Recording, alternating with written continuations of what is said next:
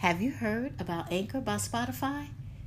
You can make a podcast real easy. You can record and edit your podcast right now from your phone or your computer. And distribution is real easy. You'll be heard on Spotify, Apple Podcasts, and more. So, what are you waiting on? Get signed up. All right, good morning. Welcome to Cosmetology 101. I am your host, Aunt Glam. Good morning, good morning, good morning, good morning. If it's afternoon or evening when you're listening to this, welcome. Okay, welcome.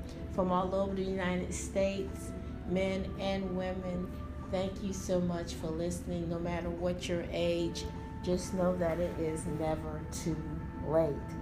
So, I'm going to get right into this. I'm just going to give you a few tidbits. Remember, if it's a need to know, most likely it's going to be on the test.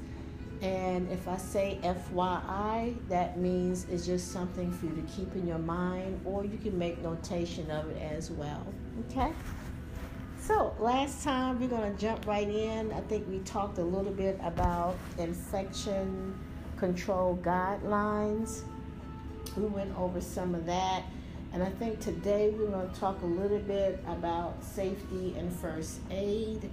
We're going to cover a little bit of that and some additional things. I'm going to try to do at least maybe 2 different podcasts within the same day, just so we can go ahead and get through this material, because it is a lot of material.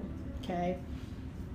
Also, I'll soon be releasing the link as far as how you can get the example of the test questions, so you'll know what to expect for that as well. I will give some key points on some things that you will need to know how to do. Okay, that's very important when it comes to the board. Okay, but again, welcome. It's a wonderful day. It's a sunny day where I'm at here in Charlotte, North Carolina. So let's touch bases about safety and first aid. Okay, first of all, health and safety considerations for you and your clients should be your number one concern. When you're working in a salon or a spa, you want to make sure that you're keeping your clients safe, but you want to make sure you're keeping yourself safe as well. With that being said, we can talk about electrical safety, okay? Make sure you check the outlets to avoid overheating. Remember to replace any missing or broken wall plates. Cords should always be in good condition with no frays or cracks. And don't place the cords in high traffic areas, and do not cover the cords with carpet or furniture. Okay, make sure the plugs fit the outlet, and if the light switches or outlets feel warm, do not use them. Okay, call an electrician to check the wiring. Okay, also, this is a given, be sure your hands are dry before unplugging the device. So now we talked a little bit about electrical safety. We're diving into the chemical safety of things as well. So with the chemical safety, we're going to talk about when you're in the nail salon, you will use and be exposed to numerous chemicals on a daily basis, okay? And just know that there's no way around that. From cleaning and disinfection solutions to polish remover and artificial nail products.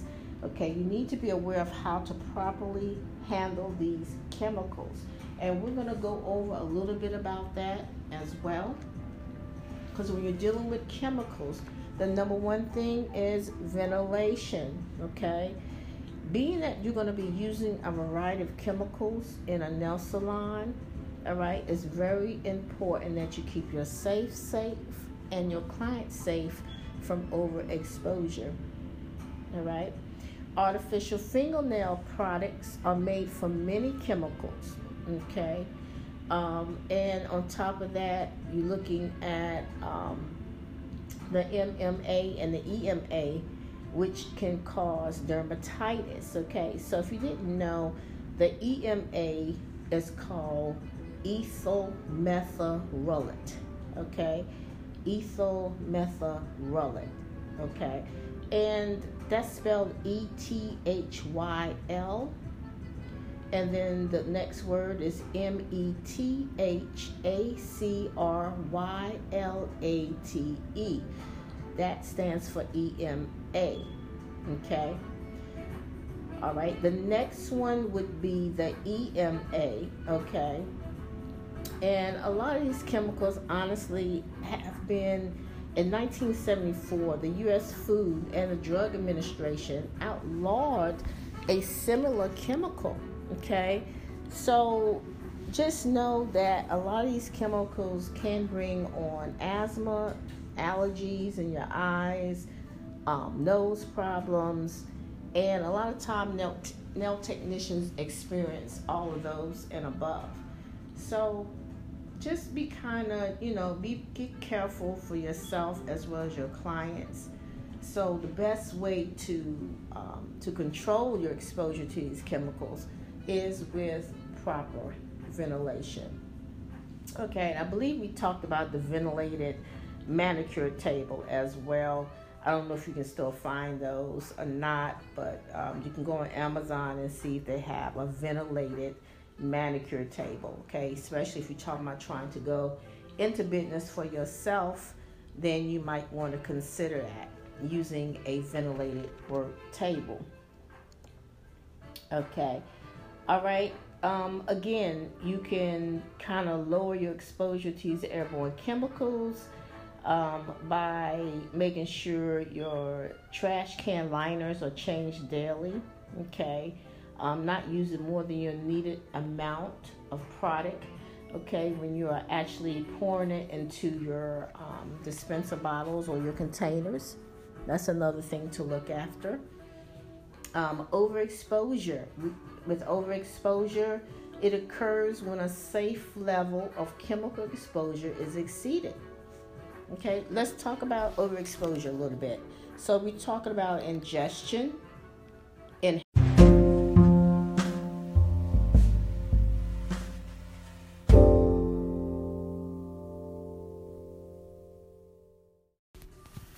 All right, sorry for that brief interruption. I am back. So we was talking about the ventilated manicure table, and we was also beginning to talk about how you can lower your exposure to these airborne materials. Okay, so with that being said, again, with the trash can liners, those should be changed daily. No more than a needed amount of product, again, that you'll need to work with, whether it be in your dispenser bottle or whatever container that you're using. Try not to use more than what you need. Some nail technicians, they wear personal protective clothing and glasses. That'll be up to you as well.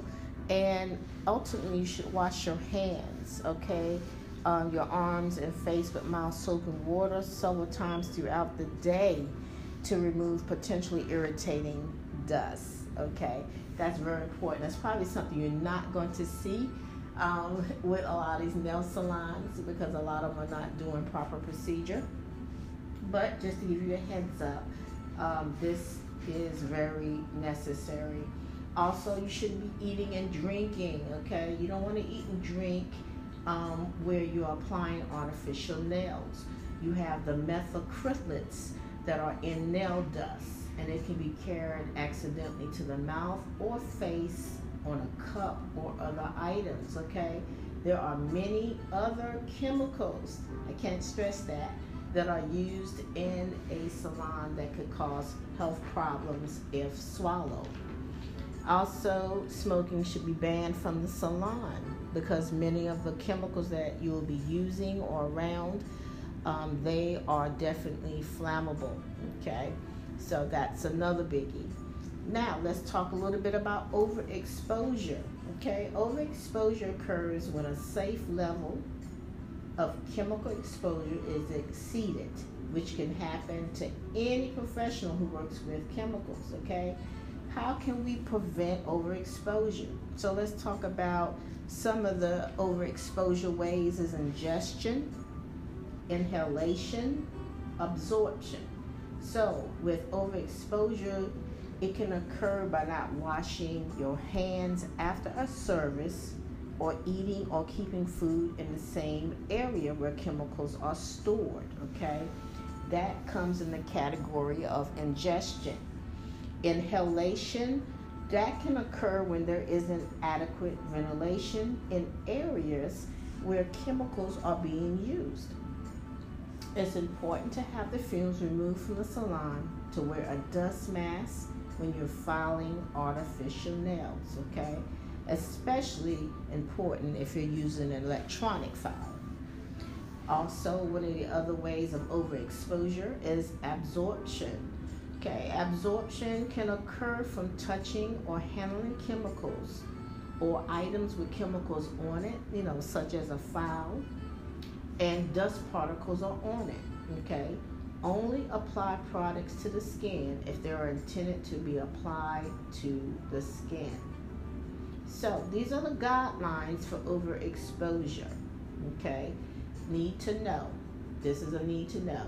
These are the guidelines to help prevent overexposure. Again, wash your hands. Can't say that enough.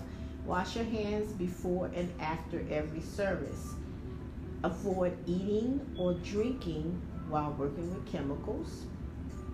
Avoid storing chemicals in food or drinks in the same area. And you're going to wash your dishes in an area that's separate from where your implements or equipment are sanitized or disinfected. Also, wear protective equipment such as your gloves, goggles, or dust masks when you're performing procedures. Okay. Be sure to provide adequate ventilation. Keep all products, containers closed to prevent spills and fumes from escaping. That's a biggie. And keep all trash in a covered trash can and empty it as frequently as necessary. And be sure to dispose of all chemicals properly according to your local area regulations. Okay, as I said, that is very, very, very, very important. Okay, you're going to dispose of all chemicals properly according to your local area regulation. So, how do we recognize some of these signs of overexposure? Okay, let's talk about it. Signs of overexposure is like dizziness, insomnia, tingling toes, fatigue, breathing problems, watery eyes, sore or dry throat, runny nose, if you find yourself real sluggish, and lightheadedness. Okay, those are some of the signs of overexposure. Okay, let's talk a little bit about allergic reactions. Like I said, we're going to try to get through a lot of this because I will come back and do another podcast later.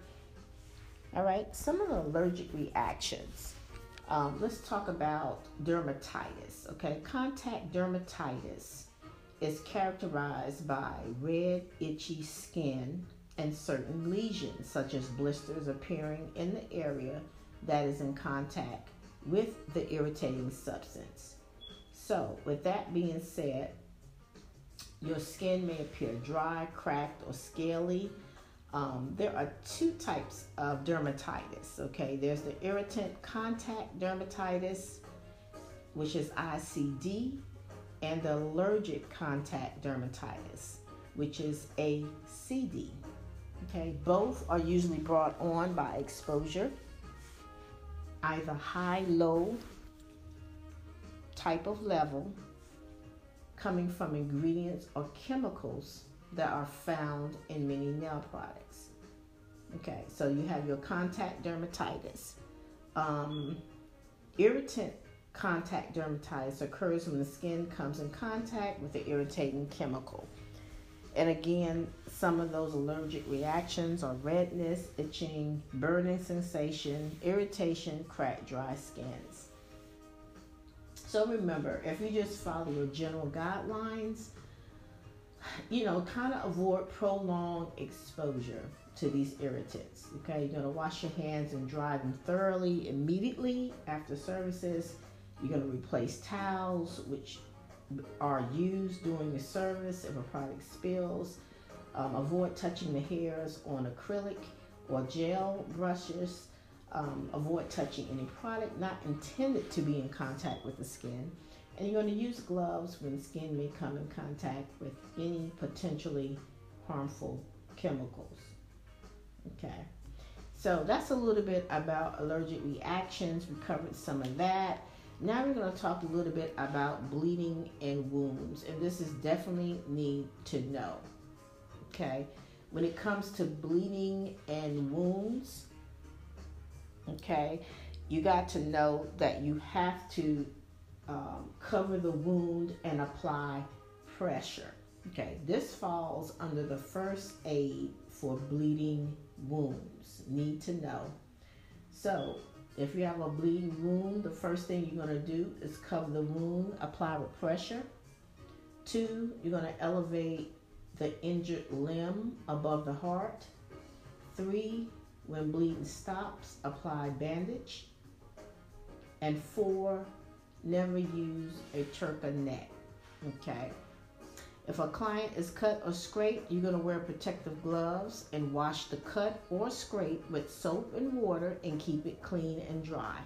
This is a need to know. I will tell you that. You will have a written test and you will have actually where you're actually going in and you're actually going through the state board to actually show them exactly what you know. So if a client is cut or scraped, you're going to wear protective gloves and wash the cut or scrape with soap and water and keep it clean. Okay, you're going to avoid using alcohol, hydrogen peroxide, or iodine to treat the wound because it can actually cause it to take longer for the wound to heal. So, again, need to know. If a client is cut or scraped, wear protective gloves and wash the cut or scrape with soap and water and keep it clean and dry. All right? Always wear protective gloves when you're exposed to blood. Need to know. Okay? Need to know. And call 911 or other emergency personnel if bleeding is severe. Okay? When the bleeding stops, secure the cloth with a bandage. Do not try to remove the cloth that is against the open wound as it could disturb the blood clot and restart the bleeding. Be sure the bandage is not too tight. It could restrict circulation. Okay. Also be aware of the symptoms of shock. The victim will feel cold, clammy, lightheaded, or dizzy. If this happens, keep the victim warm and seated or lying down. So, we did cover for the bleeding wounds. All right, the last thing we're going to cover for today is burns. And we'll go more into burns on the next podcast. A lot of times when you in the salon or the spa environment, there are chemicals, there are heat and electrical burns. All that is a possibility. So, 1st degree burns, 2nd degree burns, and 3rd degree burns. Okay? And I believe this is more of a FYI, but 1st degree burns usually affect the outer layer of the skin, which is the epidermis. And we're definitely going to go more into the physical aspects of cosmetology and the anatomy of cosmetology. We'll go into that as well. But first degree burns affect the outer layer of the skin, and the outer layer of the skin is the epidermis. Need to know. These burns are usually minor and may be accompanied by pain, swelling, and redness. Okay, second-degree burns affect both the epidermis and the underlying dermis. Okay, they are accompanied by pain, swelling, and redness, and do cause blisters. Need to know. Third-degree burns destroy all the layers of the skin and damage underlying tissue, including the nerves. Okay, in a majority of cases, this means there is no pain, believe it or not. So again, it destroys all layers of the skin and damage underlying tissue, including the nerves. And this is the third-degree burns. Need to know.